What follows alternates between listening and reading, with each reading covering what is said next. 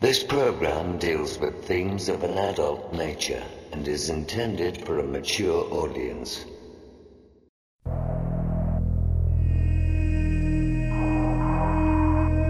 The very word secrecy is repugnant in a free and open society.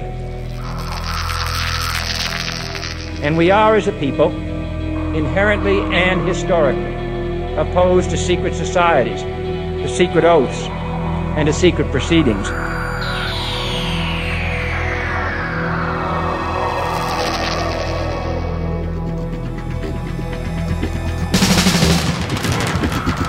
Our differences worldwide would vanish if we were facing an alien threat from outside this world.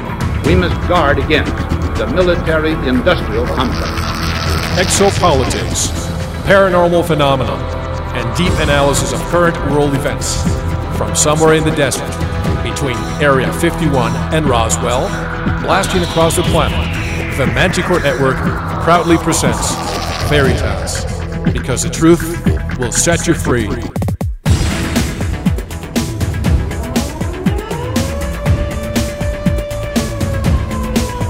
Headline edition, July 8, 1947. The Army Air Forces has announced that a flying disc has been found and is now in the possession of the Army. I'm as mad as hell, and I'm not going to take this anymore! The power they took from the people will return to the people. And so long as men die, liberty will never perish. Soldiers, don't fight for slavery, fight for liberty! The only thing we have to fear is fear itself. Sooner or later, though, you always have to wake up. Be skeptical, but don't close your mind.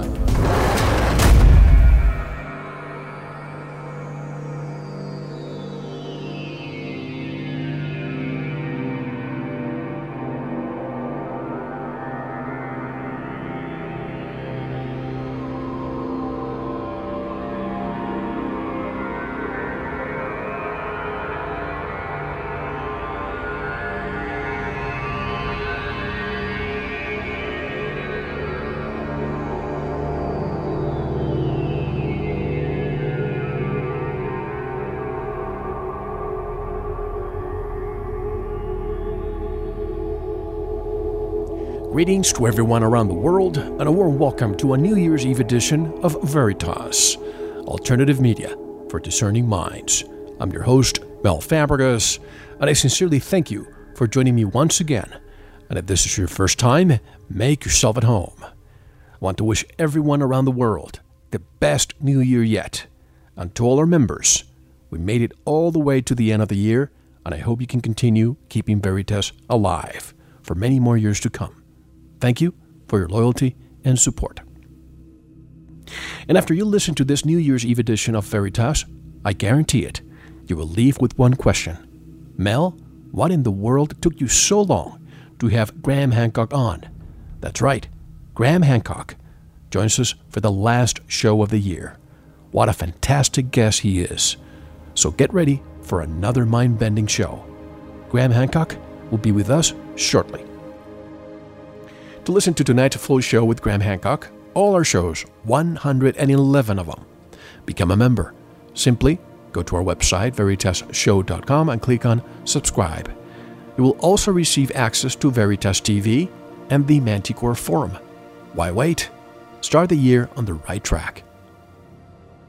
And I want to thank everyone who sent questions for the Inside Veritas show. I have received a lot of feedback, so we may do it again next year. And Karen from Wisconsin, don't forget to get in touch with me so you can ship your 8GB metal case USB drive with Season 2 in a few weeks when we receive the new shipment. Karen was the winner of the Inside Veritas show raffle. And after the Inside Veritas show was done, there were a few stories left untold. You may remember how one of my favorite quotes is, "The greatest pleasure in life is doing what people say you cannot do." I'll just share this with you to put things in perspective, and also so you can start the year knowing that you can accomplish anything. I could give you many examples, but I'll just give you a few. Growing up, and even as a young adult, I was always called a dreamer. Persistence is a quality I hold dearly, and it's an important part of making your dreams a reality. I remember when I wanted to become self-employed. So many of my peers in the corporate world thought I was crazy. Was I really crazy? Or did they simply not want to face the fact that someone else could become self-employed? Many of my peers placed bets on me the moment I left, saying that it would only take a few weeks or months before I came back begging for my job. Well, I never looked back. But the story that prompted me to bring this subject up was something that occurred to me while I was a junior in high school in the 80s.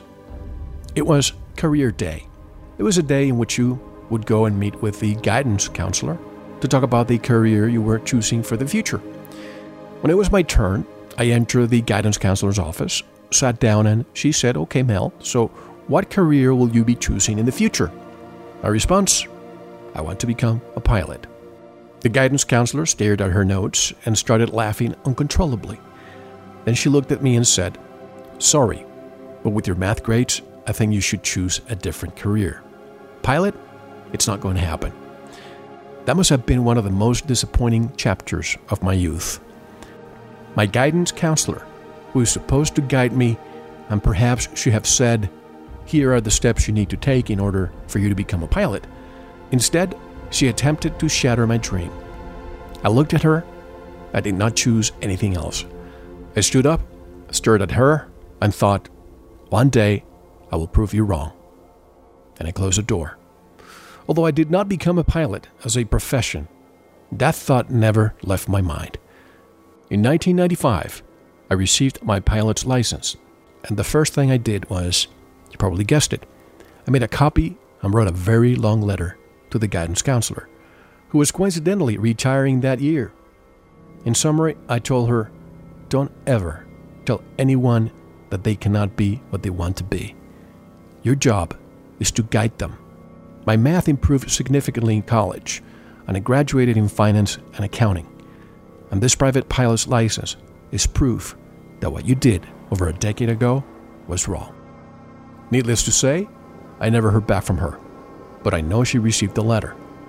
I heard from other students who suffered the same from her advisement. Some of them took her advice to heart. Not me.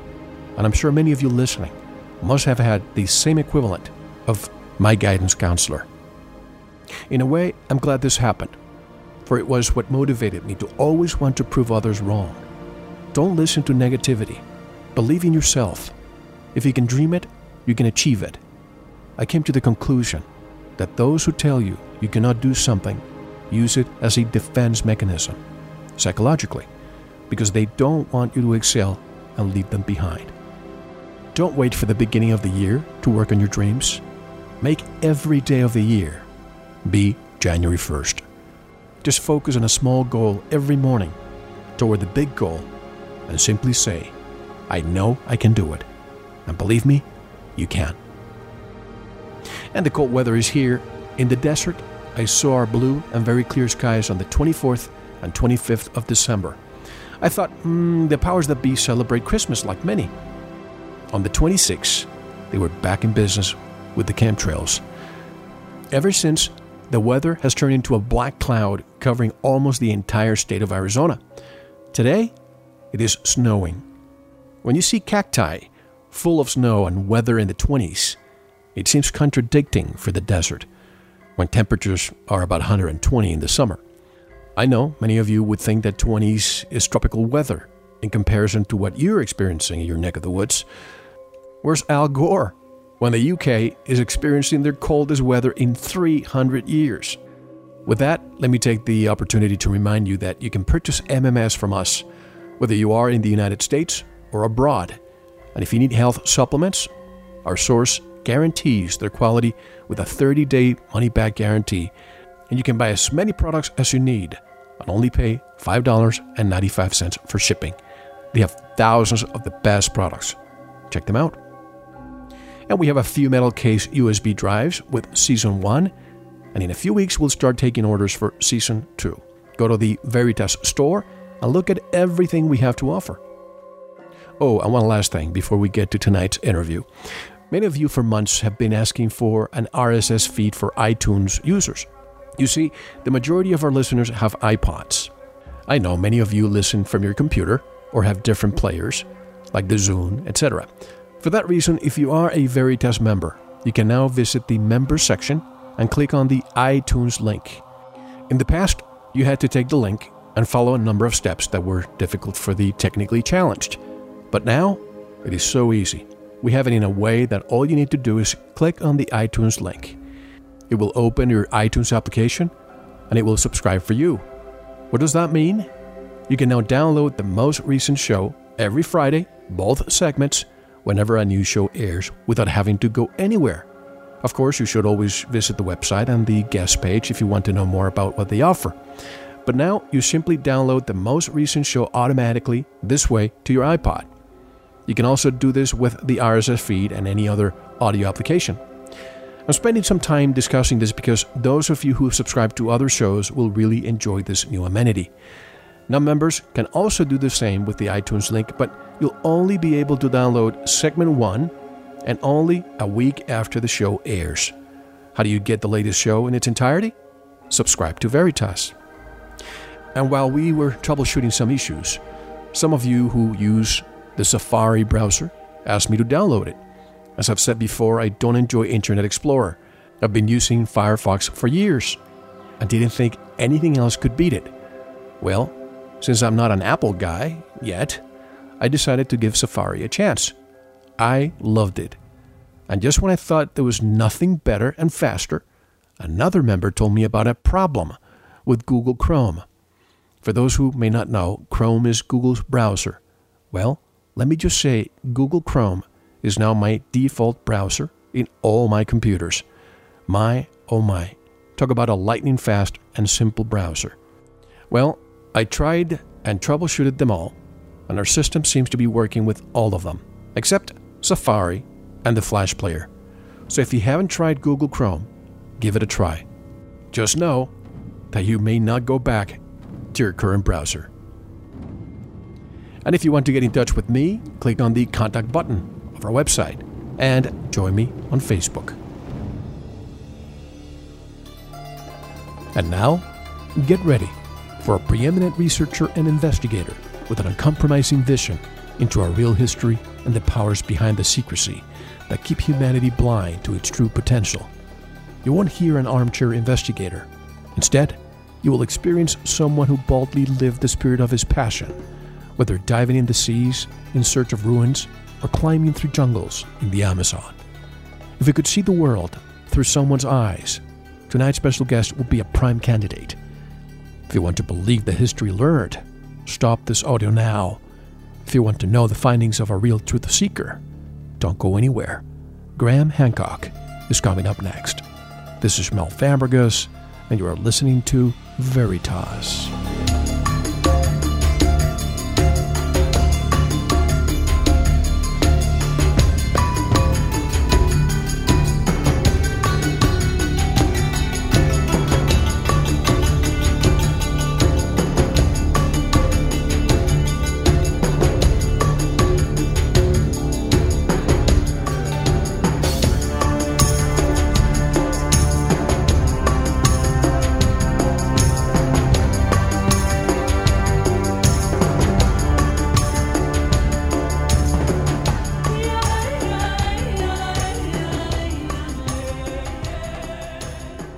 This is John Lamb Lash, and you're listening to The Veritas Show.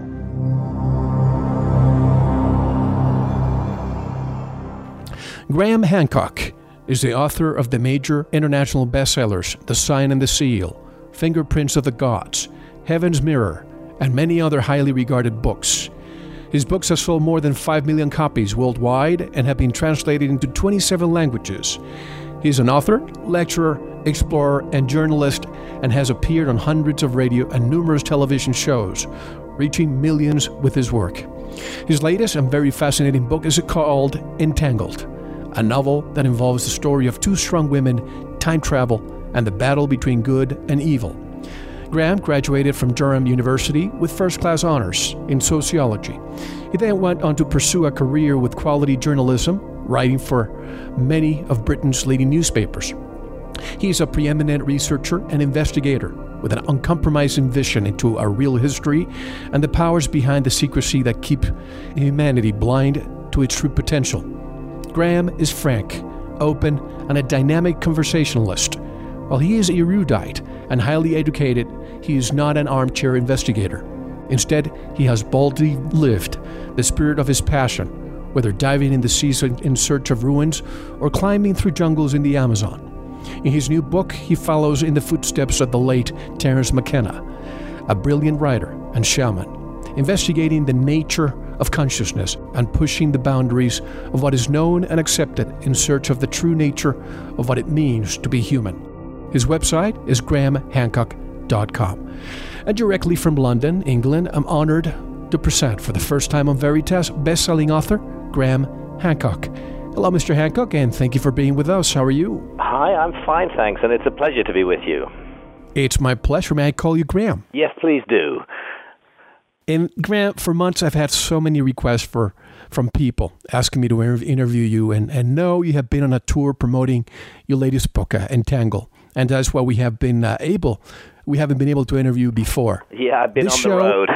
Yes, and this show is very significant, Graham, because it is the last show of the year, airing tonight, the last day of the year, December 31st, 2010. What a way to end our second season. But before we start, I suspect most of our worldwide audience knows who you are. But for those who may not be familiar with you and your work, give us some background of yourself and how did you get into researching all these fascinating topics? Well, I just recently celebrated my 60th birthday, so I'm in the process of becoming a senior citizen. And when I look back on my life, I would say that I always had a passion for investigation and for writing, and in my early years, after leaving university, I went into mainstream journalism. I was very interested in development issues, the issues of foreign aid. And I wrote actually a big book about foreign aid, which was published in the 1980s. That book was called Lords of Poverty. It was a criticism of the lifestyles and attitudes of those who run the global aid business. In that period of my life, I was totally focused on current affairs, but one thing in common with what I was to do later was that I was very much an outsider. I never felt myself to be part of the establishment, but rather somebody who would criticize the establishment and seek to bring a fresh and different perspective on ideas that are current in our society. I was the East Africa correspondent for The Economist magazine, a very mainstream business and economics magazine. I traveled widely around the East African region. I reported on wars, on famines, on economic issues, on development issues. But while this was going on, in Ethiopia, in the Horn of Africa, which I visited frequently as part of my work for The Economist, I came across an incredible story, which is that Ethiopia claims to be the last resting place of the lost Ark of the Covenant, the most precious relic of the Old Testament times.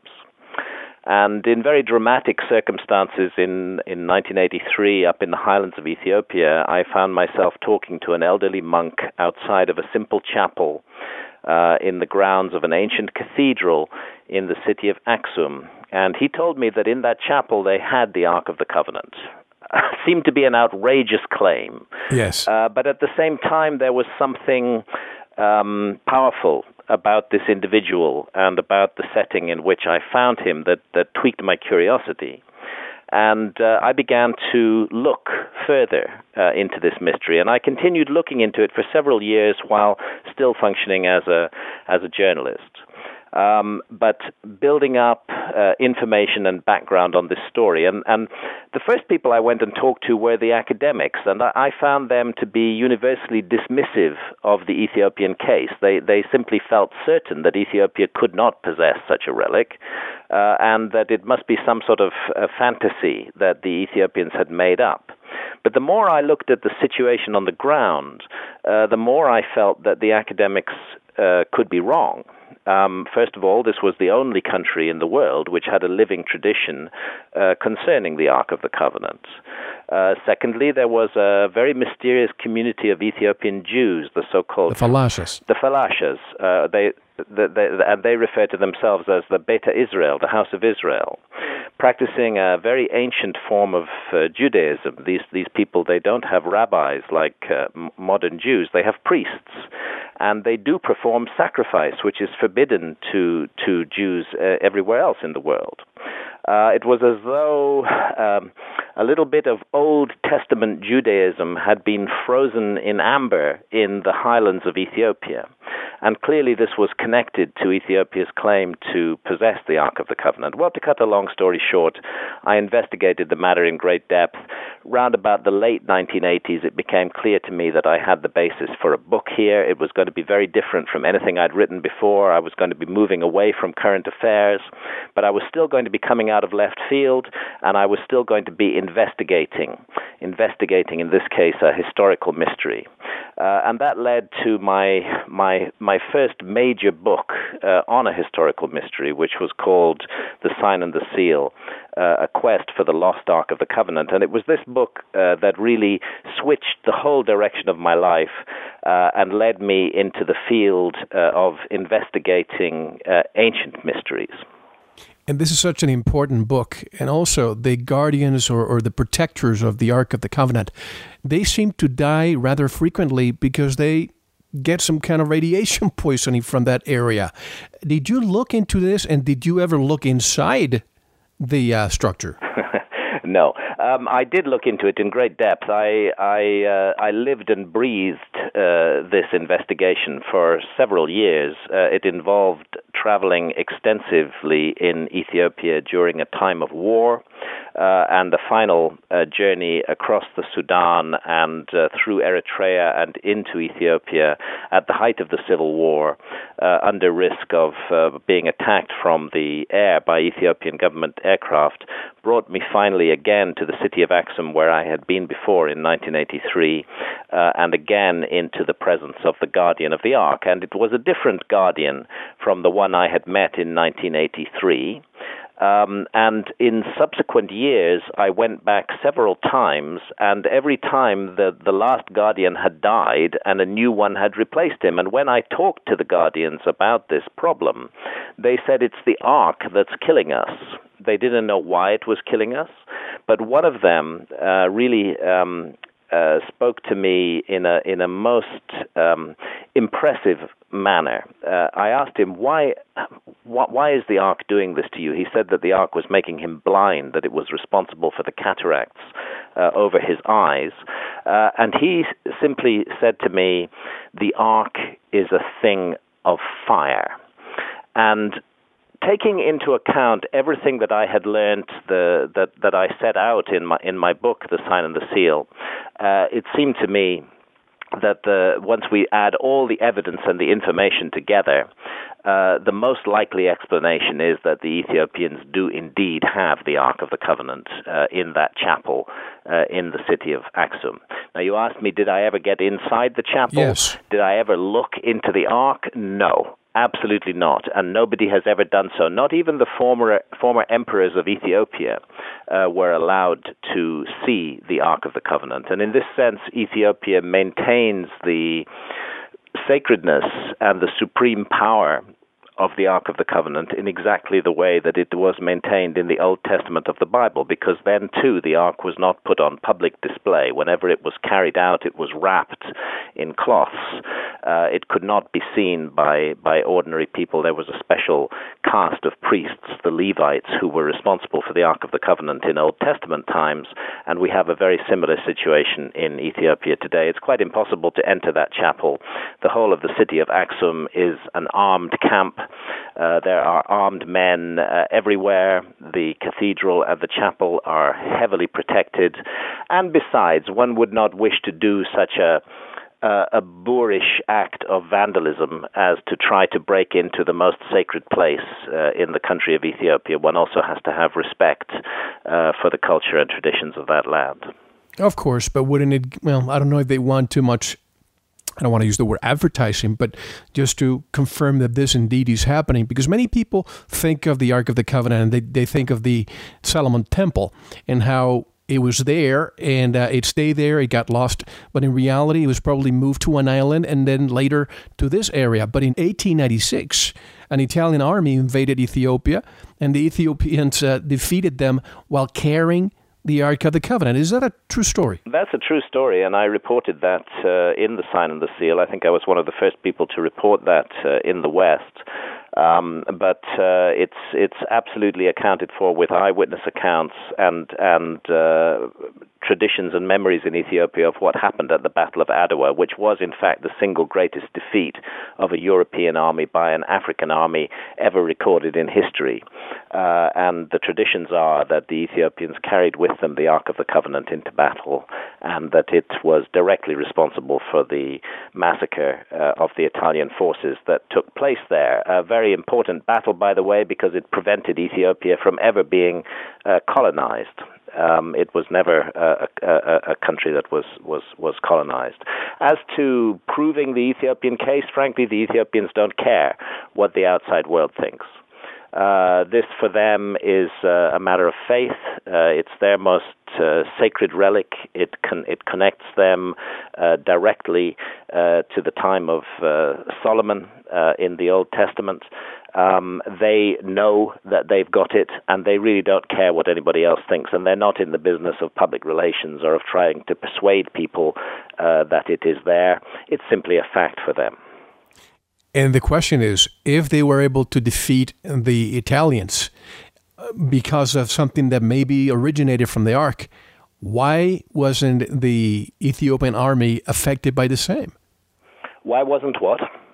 Why weren't the Ethiopians affected by the same force that defeated the Italians? If you study the traditions of the Ark of the Covenant in the Bible, you'll find that it was often used as a weapon of war. Right. And that those who used it appear to have known what they were doing, appear to have known how to manage this force or this power. For example, many of us are familiar, of course, from the Bible with the story of Jericho and how the walls of Jericho are knocked down. And what most of us tend to remember from the biblical story is the trumpets blowing, which lead to the walls of Jericho falling. But actually, if you study the story closely, you'll see that the Ark of the Covenant is carried around the walls of Jericho 7 times, and then the walls come down. On another occasion, the Ark of the Covenant is briefly captured from the Israelite forces by the Philistines. And the Philistines make the mistake of putting the Ark of the Covenant on display. They don't know how to handle it. They don't know how to deal with it. They even open it.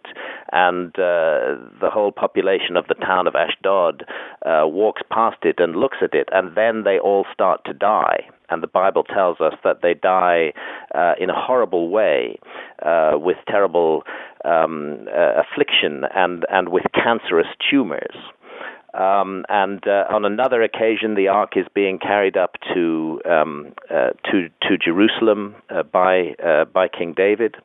It's being carried on a cart.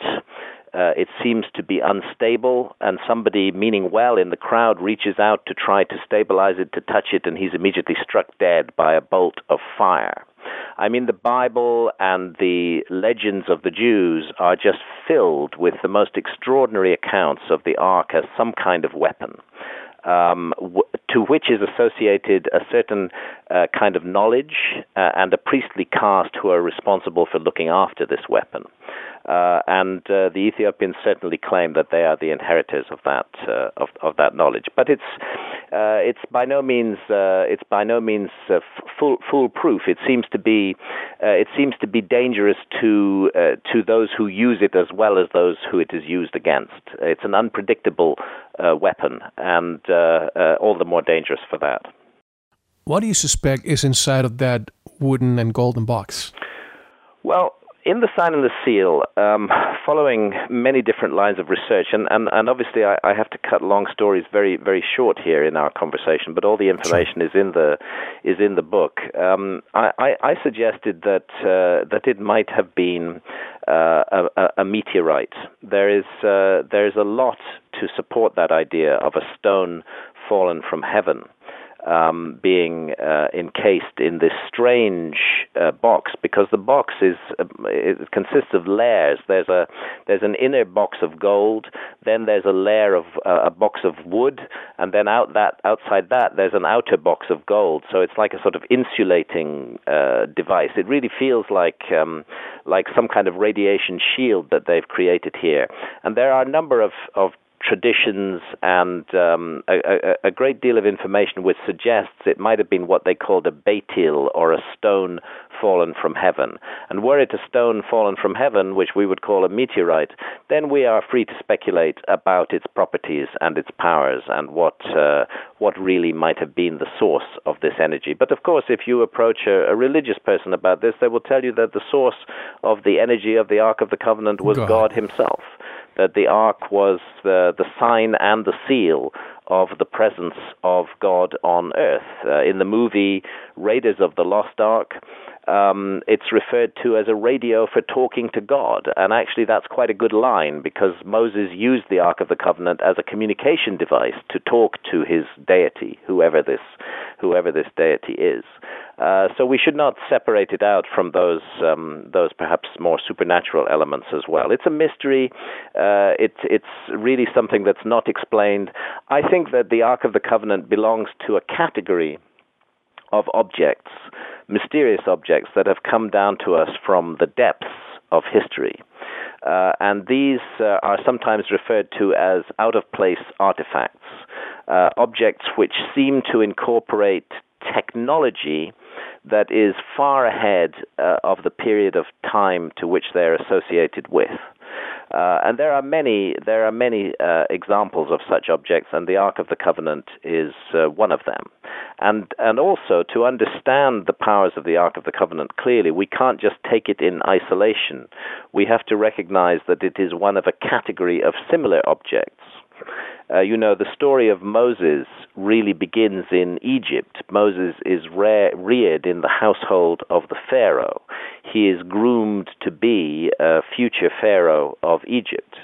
And this tells us that as one who was to become a Pharaoh, that he would have been initiated into and highly trained in the magical science of ancient Egypt. And when we go into the ancient Egyptian records and study the reliefs on the temple walls, we find that there are other objects very similar to the Ark of the Covenant, which the Egyptians carry, which are also said to have devastating powers, which sound to us like radiation, and which inflict damage on their victims, which sound to us like radiation poisoning.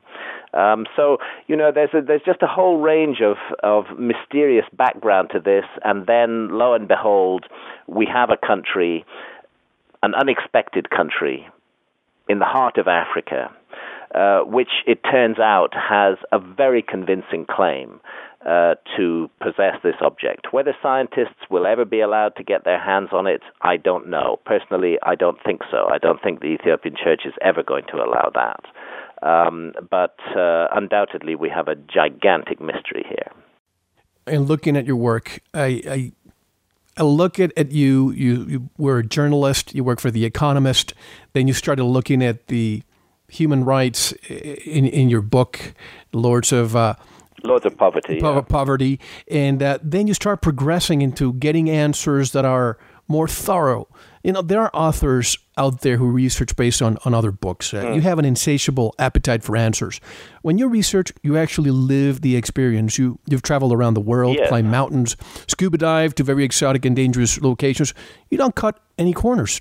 Obviously, you are the epitome of a truth seeker, the real Indiana Jones. What drives you? Thank you for putting it that way. I feel very privileged to have led the life I have led. I think I've been blessed. I've had incredible opportunities in my life. I've seen so much of this extraordinary planet of ours. I've been able to investigate the most ancient and the most mysterious civilizations, and to spend years of my life doing that. And I think when we take on the role of interpreting the past, it isn't enough simply to go to the existing literature on the subject. I feel it's really important to add something new to the subject as well. I suppose it comes from my background in investigative journalism, but I've always felt that I have to put myself into the story. I can't simply sit in an armchair and read books and recycle other people's material. It's very important to be aware of the existing community of ideas, and a lot of what I do in my books is synthesizing scholarship, material that has already been worked on. But a lot of what I do in my books is also original and new, and that involves travel and first-hand research and investigation on the ground of the subject that I'm writing about. I simply will not write about a subject unless I can really roll my sleeves up and investigate it directly myself in situ, not referring to books, but actually in the field. And that's been my policy all my working life, and it remains so. And that is exactly our type of researcher. And after Africa, you went to Egypt and were confronted by the wonderful architecture of the pyramids, which is why you wrote With Fingerprint of the Gods. That architecture cannot be developed overnight. It requires a long tradition of skill, and that skill is long hidden from history. Even today's modern architecture cannot replicate it. What do you think happened to that knowledge, Graham? Well, you see, this was really in my life, one thing has led on to another. So I was researching the sign and the seal, the story of the Ark of the Covenant in Ethiopia. The figure of Moses was extremely prominent. Moses is deeply associated, as I mentioned, with Egypt. So it became necessary for me to travel to Egypt and look initially at what I thought would be the background of Moses. But instead, I found myself looking at a whole new set of problems. Most particularly the pyramids of Egypt, which I visited for the first time when I was researching the sign and the seal. I first visited the pyramids in 1989. And immediately I was captivated by these stunning and perfect structures, the three great pyramids of Giza, the pyramids that are attributed by Egyptologists to the pharaohs Khufu, Khafre, and Menkaure in the period roughly 2500 BC. When I went and saw these incredible structures for the first time, I was immediately curious. I wanted to know all about them. I wanted to learn everything I could about them and understand what was going on here. So the first thing I did, as I always do, was to go to the mainstream scholars and see what they've got to say. And what I found with Egyptology was really depressing. I found a kind of solidified group of scholars who have written a particular story about the past and who are going to stick to that story no matter what facts may inconveniently get in their way. And their story about the pyramids is very simple. They say that these pyramids were tombs. They were the tombs of these three pharaohs of the fourth dynasty, Khufu, Khafre, and Menkaure. And that's all they were. And it doesn't seem to trouble Egyptologists that there's almost no background, no architectural background to these pyramids, that they just seem to drop out of a black hole, out of nowhere, in all their perfection. Suddenly they stand there on the Giza Plateau. Now, really the Great Pyramid is a stunning feat of architecture. I've been lucky enough to have climbed the Great Pyramid 5 times. I've explored every known chamber and passageway in the Great Pyramid, including many that are completely off limits to the general public. I have been over this monument with a fine-tooth comb, and it's obvious to me, and obvious to anybody who really studies it, what an incredible work of perfection it is, mind-boggling perfection. You're looking at a monument that weighs 6 million tons. It's got a footprint of more than 13 acres. It stands 481 feet high. It is perfectly aligned to true north, south, east, and west. When I say perfectly aligned, the error in its targeting of true north is just 3/60ths of a single degree, just a tiny, tiny, tiny fraction of error, which no modern architect could achieve. You can achieve that on a small monument, but to achieve it on a monument of 6 million tons with a 13-acre footprint, which moreover is built over a low hill standing 30 feet tall, is an almost superhuman task. Then we find the gigantic blocks of stone involved in the construction of the pyramid. Right up there in the king's chamber, in the heart of the pyramid, you have blocks of stone that weigh 50 to 60 tons each, spanning the roof of the king's chamber. These blocks are incredibly precisely laid together. As you advance into the interior of the Great Pyramid and climb up the Grand Gallery, you're climbing at a slope of 26 degrees, and you notice these huge blocks of stone forming the walls on either side of you, and they are so precisely fitted together that you couldn't even get a tiny thin sheet of paper in between the gaps between the blocks. There are no gaps. It's just incredibly precisely built and made. And yet we are to believe that this work of perfection, this gigantic work of perfection, is one of the first big buildings ever created by mankind.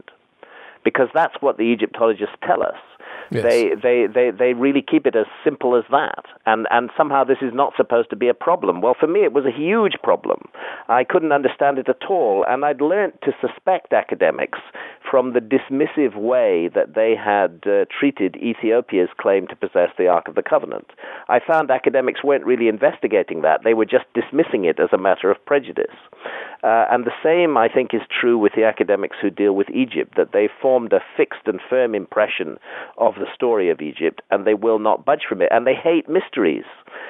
Personally, I love mysteries. Mysteries are, for me, what makes life worth living. But Egyptologists don't want any mysteries. They want everything to be completely explained in the most mundane and boring and, to them, satisfactory manner possible.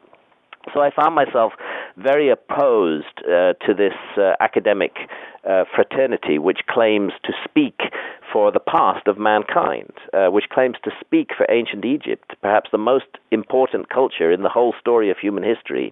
It's not good enough for a small group of highly privileged academics with incestuous academic relationships with one another. It's not good enough for them to be the only people who speak for this culture. And I felt that another side of the story needed to be given, that it's just inconceivable that there is no background to the pyramids. And so we need to listen to what the ancient Egyptians themselves said. And the ancient Egyptians said very clearly their culture was a legacy of the gods. They traced everything back to the time of the gods who had come to Egypt thousands of years before the first historical pharaoh ever took the throne. And whose knowledge and skills were incorporated in all of the majestic constructions of ancient Egypt. So I thought it's important to listen to what the ancient Egyptians have to say. Let's see what's going on here. Let's see if ancient Egypt could actually be a legacy of an earlier culture. And it was that led me into the investigation that eventually resulted in probably my best-known book, Fingerprints of the Gods, which was published in 1995, and which considers the possibility of a huge forgotten episode in human history, that we may have lost a whole civilization, and very far back at a time when mankind is supposed to have been only extremely primitive, and this investigation. Certainly, Egypt played an enormous part in it, but I also found myself spending a lot of time in Central America and in South America as well, and in a number of other parts of the world, putting together this picture of a possible lost civilization. You know, I don't claim I'm right about this. I just claim that there's another point of view which the academics have neglected, and that if we wish to get to grips with our past, then it isn't good enough just to listen to what the academics have to say. We also have to be given another point of view so that we can make up our own minds, and that was the function I took upon myself, was to provide that alternative point of view, but to do so in a thoroughly coherent, logical, well-argued way. And that's the issue, Graham. For example, you have the academics in Egypt who dismiss a lot of the research that you and other people may come up with. Could it be because of their national pride? They don't want anybody to tell them that it was not the Egyptians. And, 12,000 years ago, we were supposed to be hunters and gatherers, but there we have all these magnificent structures that we cannot even replicate with modern architecture. Yes, I mean there's a whole range of different problems. I mean, first of all, the national pride issue. Of course, modern Egyptians, the Arab Egyptians are a different culture from the pharaonic Egyptians who created the civilization of ancient Egypt thousands and thousands of years ago.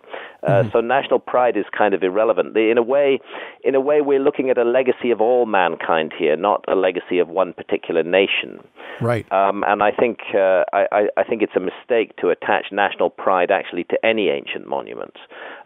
These monuments speak of the human endeavor as a whole, not of the endeavor of a particular nation or culture. Secondly, when it comes to the academic view of history, I've come to realize that history and archaeology are actually extremely political disciplines, and that they really are part of the mind control system that operates in our society. There's an ironic thing about democracies. We're supposed to be the greatest form of political freedom known to mankind, but actually, within democracies, perhaps as a system of just keeping the masses under control, there's a huge amount of mind control goes on. And one aspect of this is control of the past. If you control the past, then you control the future. You control the future. You control how people think about themselves in the present. And one of the prevailing myths of our time is the transference of the biological notion of evolution to the notion of societies. So that this has led to a natural tendency for academics to think that we must have been more primitive in the past, and that we've been gradually improving and getting better and better until today we find ourselves at the apex and the pinnacle of human creation. And this creates a nice mood of aspiration and of steady forward progress, which presumably is very sort of socially calming and keeps society quiet. How much more disturbing it would be if we were to accept that whole civilizations have just come and gone and disappeared entirely from the planet, leaving almost no trace. How disturbing it would be to accept that there might have been gigantic cataclysms that have brought human civilization low in the past. How much more reassuring it is just to stick to this smooth model of continuous progress. And this is what Egyptology is invested in, and this is why Egyptologists can't bear the notion that there might have been a higher civilization in the past that lay behind the achievements that we attribute to the ancient Egyptians. It's a subversive idea, actually. And I think it explains the incredible hostility of Egyptologists and other academics towards this idea. And shouldn't we consider that if previous civilizations were wiped out before by fill in the blanks, it could have been man-made, could have been natural, shouldn't we be researching this to at least, if we can't prevent it, mitigate it or circumvent the same disaster? I feel it's really important to do that, and that's why I've devoted a good chunk of my working life to investigating precisely that problem. The famous story of Atlantis comes down to us. The earliest surviving version to have come down to us is from the Greek philosopher Plato, and he speaks of a great civilization which was based upon an island, but which had a global outreach, an empire all around the world, which was brought low by a gigantic global cataclysm. And in a single terrible day and a night, everything that civilization had achieved was destroyed. And Plato said, so severe was the destruction that mankind had to begin again like children, with no memory of what went before. And really, when I read those words, it sent a tingle down my spine, because I thought, it just could be so. We could be a species with amnesia. We could have forgotten some of the most important things about ourselves. And one hint that this is the case is the astonishing number of myths and traditions from all around the world that speak of a former golden age, that speak of a great civilization that was destroyed, that speak of gigantic floods and earthquakes and volcanic eruptions being responsible for this destruction. And the academics tell us that all of these myths of flood and fire and destruction, that they're all just fantasies that were made up by primitive peoples at some time ago in the past. And I just think it's incredibly irresponsible of the academic community to take that view. They could be right, but they also could be very, very wrong. And if they're very, very wrong, then there's important information for us here which we need to take account of, and which we're not taking account of right now. It's interesting. You can go to southern India, and you will find a story pretty much exactly like the Atlantis myth of a great civilization that was destroyed in horrendous floods at a time when India extended much further to the south than it does today. And interestingly, the Indian traditions put exactly the same date on this cataclysm as Plato does in the story of Atlantis. And when we translate that date into our modern calendar, it's about 11,500 years ago, 9,500 BC. And what's incredibly interesting about that date, which a number of ancient traditions around the world all cite, is that it turns out to be smack bang in the middle of one of the worst episodes of melting at the end of the last ice age. And this is why I really began to focus on the mystery of the last ice age. If we have lost a whole civilization, a big civilization and an advanced civilization, then I can only see one time in the last 50,000 years when that could have happened. And that was around 12,000 or 11,000 years ago, at the end of the last ice age. The ice age was the most extraordinary thing. It set in around 125,000 years ago. The ice sheets built up. They built up over northern Europe. They built up over North America. These ice sheets were 2 miles deep. They covered North America almost down to the Mississippi. The whole of New York State was just covered in massive deposits of ice. The world looked very different from the way that it looks today. And because all that water that formed the ice caps on the continents had come out of the oceans, the sea level was much lower then than it is today. In fact, at the peak of the last ice age, sea level was 400 feet lower than it is today. 400 feet. 400 feet lower than it is today. Vastly changes the appearance of the world. There was, for example, no Red Sea at that time. There was no Arabian Gulf. India was joined to Sri Lanka. Australia was much, much bigger than it is today. Southeast Asia was a gigantic continent. The geologists call it Sundaland, where now we find fragmented archipelagos of islands. Coastlines all around the world were vastly extended. All in all, we lost about 10 million square miles of land when the seas rose suddenly and cataclysmically at the end of the last ice age.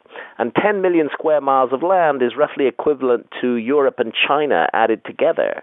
It's a really gigantic amount of land that disappeared under the sea at that time.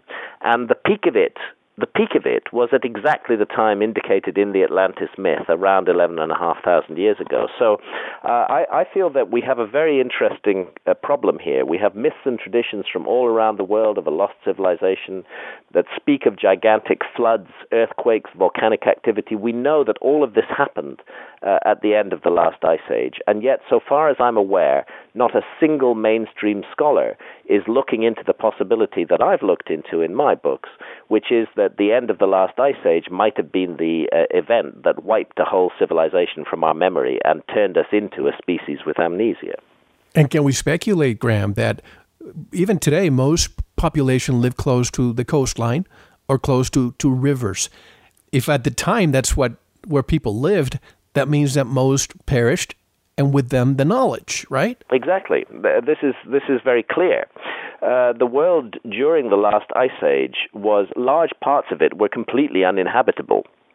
Of course, where the ice caps were 2 miles deep, nobody was living. And even where the ice did not extend, the climate of the Earth at that time was extremely arid. It was extremely dry and very, very cold. The places where human life could have best been sustained were along coastlines.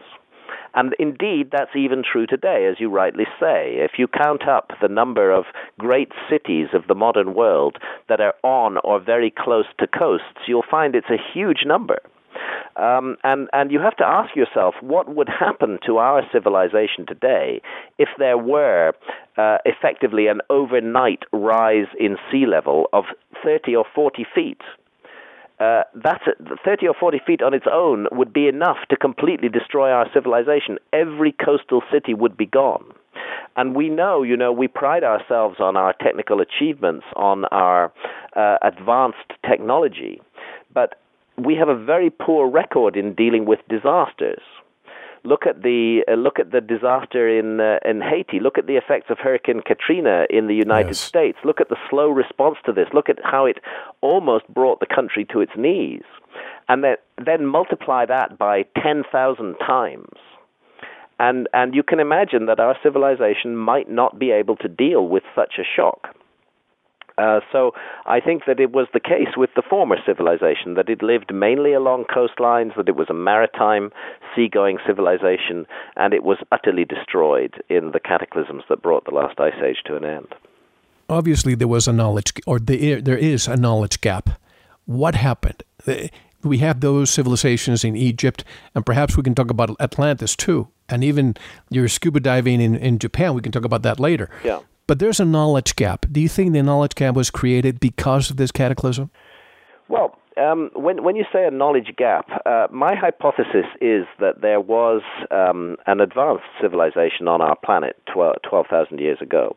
Yes. And that it was pretty much destroyed in the cataclysms at the end of the last ice age. I do think that there were survivors. And again, the myths and traditions of many countries attest to this, and that these survivors settled in chosen lands, one of which was Egypt. There's a mysterious body of texts from ancient Egypt. You can find them today inscribed on the walls of the Temple of Horus at Edfu in Upper Egypt. They're called the Edfu building texts because they are inscribed on the walls of a temple.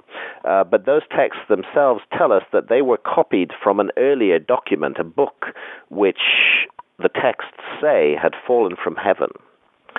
And the text of this book was copied out, inscribed onto the walls of the Temple of Horus at Edfu. And these inscriptions speak of what they call the homeland of the primeval ones, the land of the gods. In a very remote time, they refer to it as Zep Tepi. It means the first time. And they say that a gigantic flood arose and the homeland of the gods was destroyed, and that then some of the gods came to Egypt and they settled in Egypt and they laid out the ground for the sites of all the future temples and pyramids that would be built in Egypt. So we have a very clear account there of survivors of a cataclysm with advanced knowledge coming to Egypt and immediately starting some kind of architectural program there. So yes, a civilization was destroyed in my view, but something of its knowledge was preserved, and deliberately and carefully preserved and passed down. I believe that what happened in Egypt was that something like a monastery was established by these survivors to preserve and protect their knowledge, that they recruited new recruits from the local population of Egypt, so that within 2 or 3 generations, everybody who was a member of that, if you like, monastery containing the secrets of the lost civilization, they were now Egyptians. They were local people who'd been recruited and initiated into that system of knowledge. And I believe that that system of knowledge was preserved and was passed down for thousands of years, and then was deployed to switch on the historical civilization of ancient Egypt round about 5,000 years ago. And it's that legacy of knowledge which accounts for the incredible construction feats of the Great Pyramids of Egypt. If you call it a legacy, and there's somebody or a group of people that may have it, isn't that a crime against humanity that we cannot use that technology even to replicate it today? I'm not sure if anybody has that technology today, and therefore it's not a crime. I think too much time has passed. I think a desperate effort was made to preserve that knowledge and to keep it in a form where it could be used for human benefit again at the right time. And I believe that knowledge was used to switch on Egyptian civilization. That's why Egypt appears to come out of nowhere already fully formed, because the knowledge that lies behind ancient Egypt had been preserved and kept. But I think as the millennia passed, and as we see huge trends at work in human culture, and particularly when we come down to the time of the Roman occupation of Egypt, I think that the knowledge was increasingly filtered out and lost. Maybe a lot of it was preserved in the Library of Alexandria, but we know what happened to the Library of Alexandria. It was burnt to the ground, and all its precious scrolls and books were destroyed. Maybe more of it was preserved in the ancient Mayan lands in Central America. And again, we know what happened there when the Spanish arrived in Central America. They made a point of burning every single book that the Maya possessed. Yes. Except those that they could hide. So we seem to be a species that, systematically sometimes enters a kind of madness where we literally destroy our past. So I don't see any elite group who is still holding this secret knowledge from 12,000 years ago. I see it as having filtered down through many different streams into many different cultures around the world, and to have made its mark and to have had an impact, but largely over the passing of thousands and thousands of years to have been lost. It's up to us now to reconstruct it. In your new book, Entangled, you talk about the past, you talk about the present. In the past, we lost, through a cataclysm, we lost a lot of this knowledge, and what we could preserve, we preserved it in cave art or stone tablets. If something like that were to happen today, where knowledge is preserved in computers, how could we able to restart civilization with what we currently know? I think it's a good question, and I think we have a real problem here. I am of the opinion that our civilization, modern 21st century technological civilization, is actually extremely fragile and could very easily be lost. We've reached now such a level of specialization that really nobody knows what to do. We all depend on one another, There are hundreds and hundreds of different specialists in our society. People are very good at doing one thing, but they don't know how to do the other tasks because other people do that. And all of this depends on a huge body of cultural knowledge which has been built up and preserved, and these days preserved largely in electronic form. If we were to confront a gigantic cataclysm, I'm not at all sure that our incredibly complex, interdependent society would survive. I think that the basic skills of survival are known by too few now. Because we are so dependent on technology. We've become, in a way, the slaves of technology. Yes. It's given us a kind of mastery of the earth, but we depend on it utterly. And if a disaster on a large enough scale were to occur where our technology were to be destroyed, then I think we would be lost. And I don't know how we would ever recover it. We've moved too far away from our roots. You know, it's interesting that even in ancient times there was concern about writing stuff down. There is a tradition comes down to us from Egypt, actually, about the written word, and about how and it debates the question of whether writing things down is a good thing or not.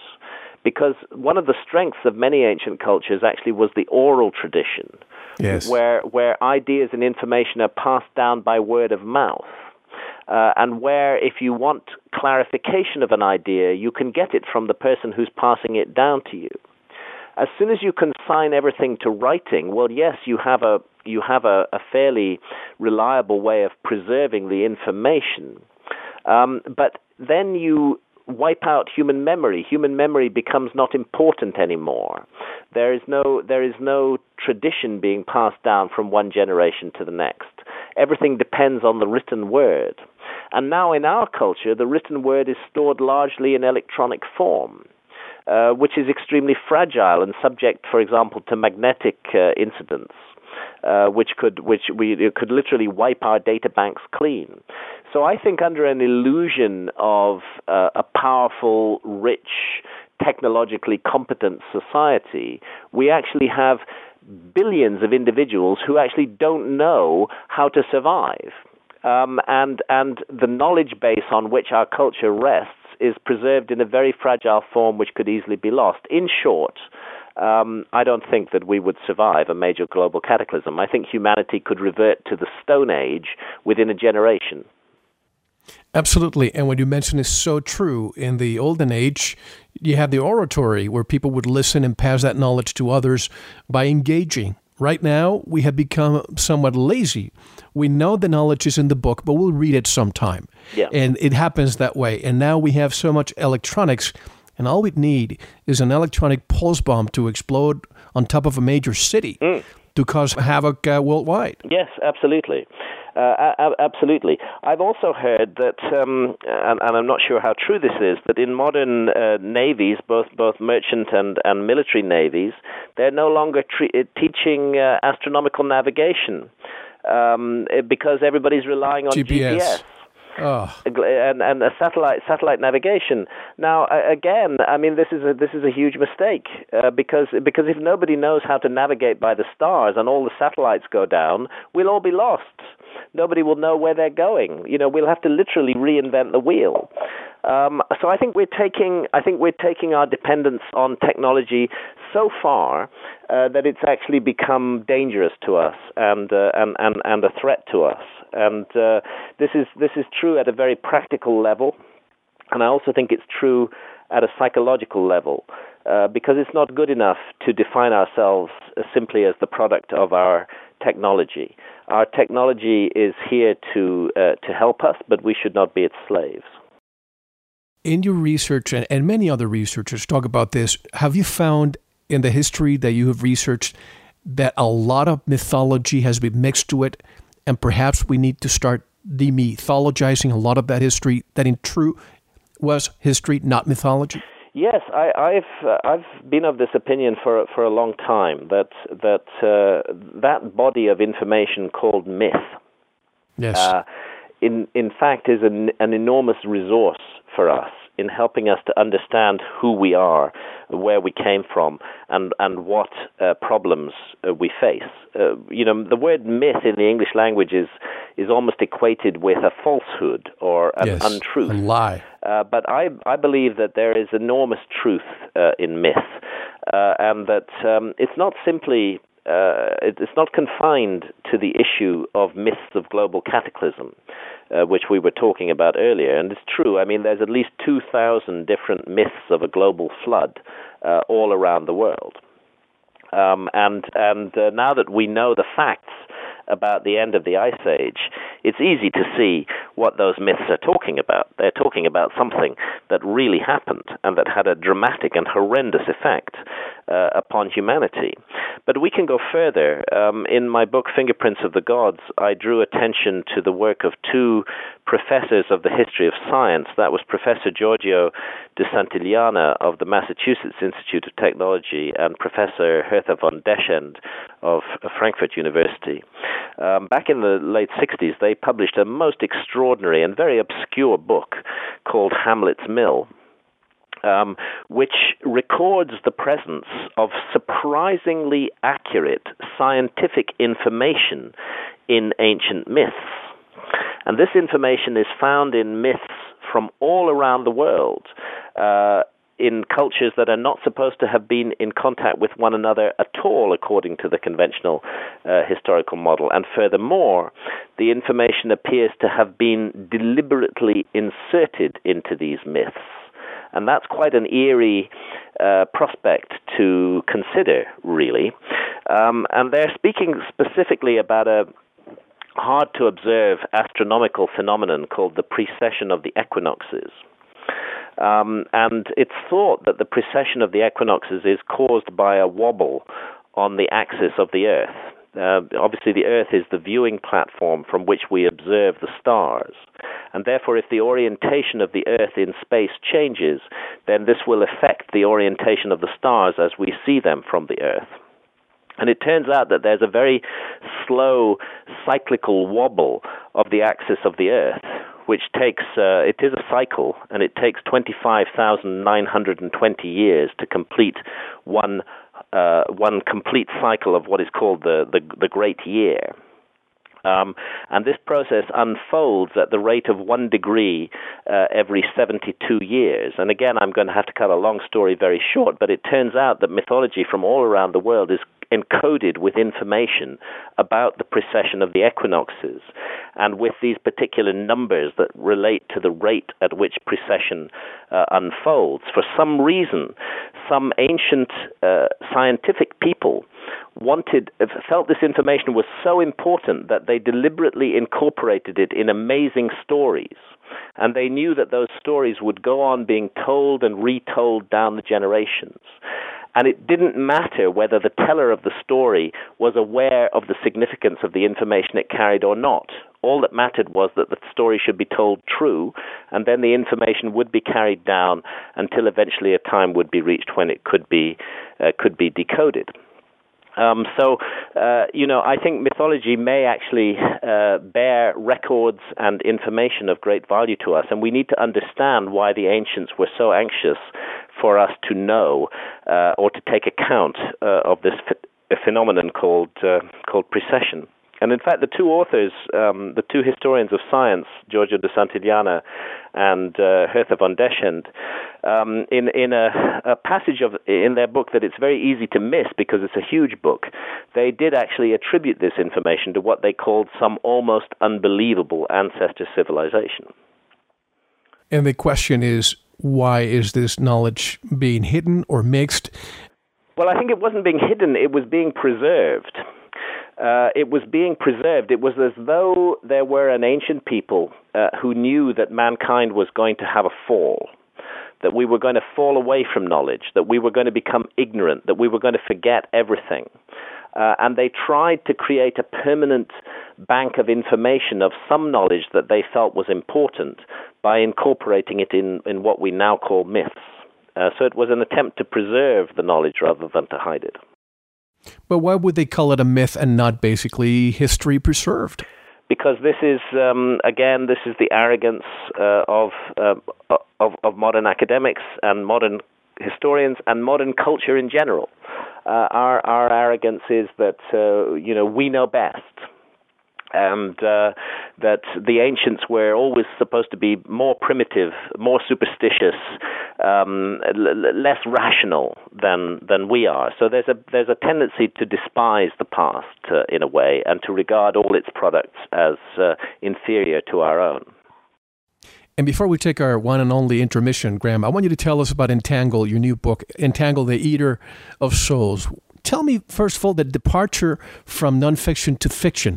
I know that you worked very hard to make your books bulletproof, because there's a lot of debunkers out there that are probably paid to debunk not only you, but a lot of our friends. Mm-hmm. And I know it must be tedious to have to prove all the time that what you're saying has been researched down to a T. With Entangled, you had more freedom to do whatever you want, and now they can't come back to you because you can only say it's fiction, right? Yeah, exactly. I mean, this is why I decided after decades of writing these very detailed works of nonfiction, it's why I decided that I would write a novel, that I would do something different. Because when I wrote Fingerprints of the Gods, which was published in 1995, I felt very free at that time. And I was writing from a place of freedom, and I was saying things exactly as I saw them, and I didn't really care what sort of reaction I got from the academics. And in some ways, this was very naive of me, because when you enter the factual arena, the arena of nonfiction, and you take on a huge establishment of academics who have got a particular view of history, and you tell them that their view of history is wrong, you can expect to be attacked in every possible way. And after I published Fingerprints of the Gods, my goodness, the attacks that came down on my head over many, many years, they were just so many, so intense. You know, there is an organization called, a horrible name, called CSICOP, the Committee for the Scientific Investigation of Claims of the Paranormal. They operate like a sort of fanatical church, yes, a church of science. And they have chapters and local groups in virtually every town and city in the developed world. And the purpose of those local groups is to attack the name and reputation of anybody who opposes the established scientific model. So I found myself under constant and continuous attack. And because of this, it began to affect my writing. I began to write more and more defensively. Began thinking, okay, how are the critics going to come at this particular piece of information? Yeah. I need to stop them. I need to respond to the criticism almost before they put it. And the result was that my books, my nonfiction books, got bigger and bigger and bigger until I wrote Underworld, which followed 6 years of scuba diving, looking for underwater ruins all around the world. And that book, runs to 850 pages. It's very heavy. It's got 1,400 footnotes. This was the apparatus that I had to put up in order to deal with the attacks of academics, so that I would have, as you put it, a completely bulletproofed argument. But the problem with a very bulletproof argument is that it's really hard to read. And that's why I decided that if I could do it, my next book would be fiction, that I would continue to explore extraordinary ideas, but that I would do so in context of a compelling, fast-moving story, and that I would not be required to defend what I was saying to any academic, because, after all, it's just fantasy. And I'm still reading it, and I find it more like two books, a combination of two books. One is the fantasy part combined with the amalgamation of all your work put together. But it's a very interesting story on how you came to write this book, and I want you to tell us once we come back from our break. Tell us once again how to get in touch with your work and all these great books. Yeah, well, the way to get in touch with my work is first and foremost through my website, www.grahamhancock.com, and the information on all my books, including the latest book, Entangled, is there. Folks, we are so privileged to have Graham Hancock here on the last day of the year, and hopefully on the second segment he'll tell us how to look forward to the next year or two. We're going to be talking about 2012 and a lot of that research. So please don't go anywhere. This is Mel Fabregas. I'm here with Graham Hancock, and you're listening to the Veritas Show.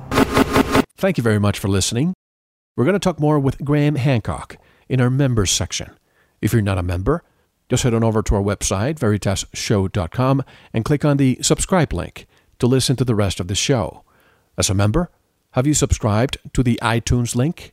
Let iTunes download all segments of each news show automatically. There's a link in the members section. Just click on it and let iTunes do the rest. We'll take a short intermission and listen to some great music, courtesy of my friend Jason Moore from Urban Torque, who just received the wonderful gift of twin baby boys. What a way to end the year and begin a new one. Jason, congratulations to you and your wife. This time, the feature song is called Book of Lies by Avatars. Enjoy.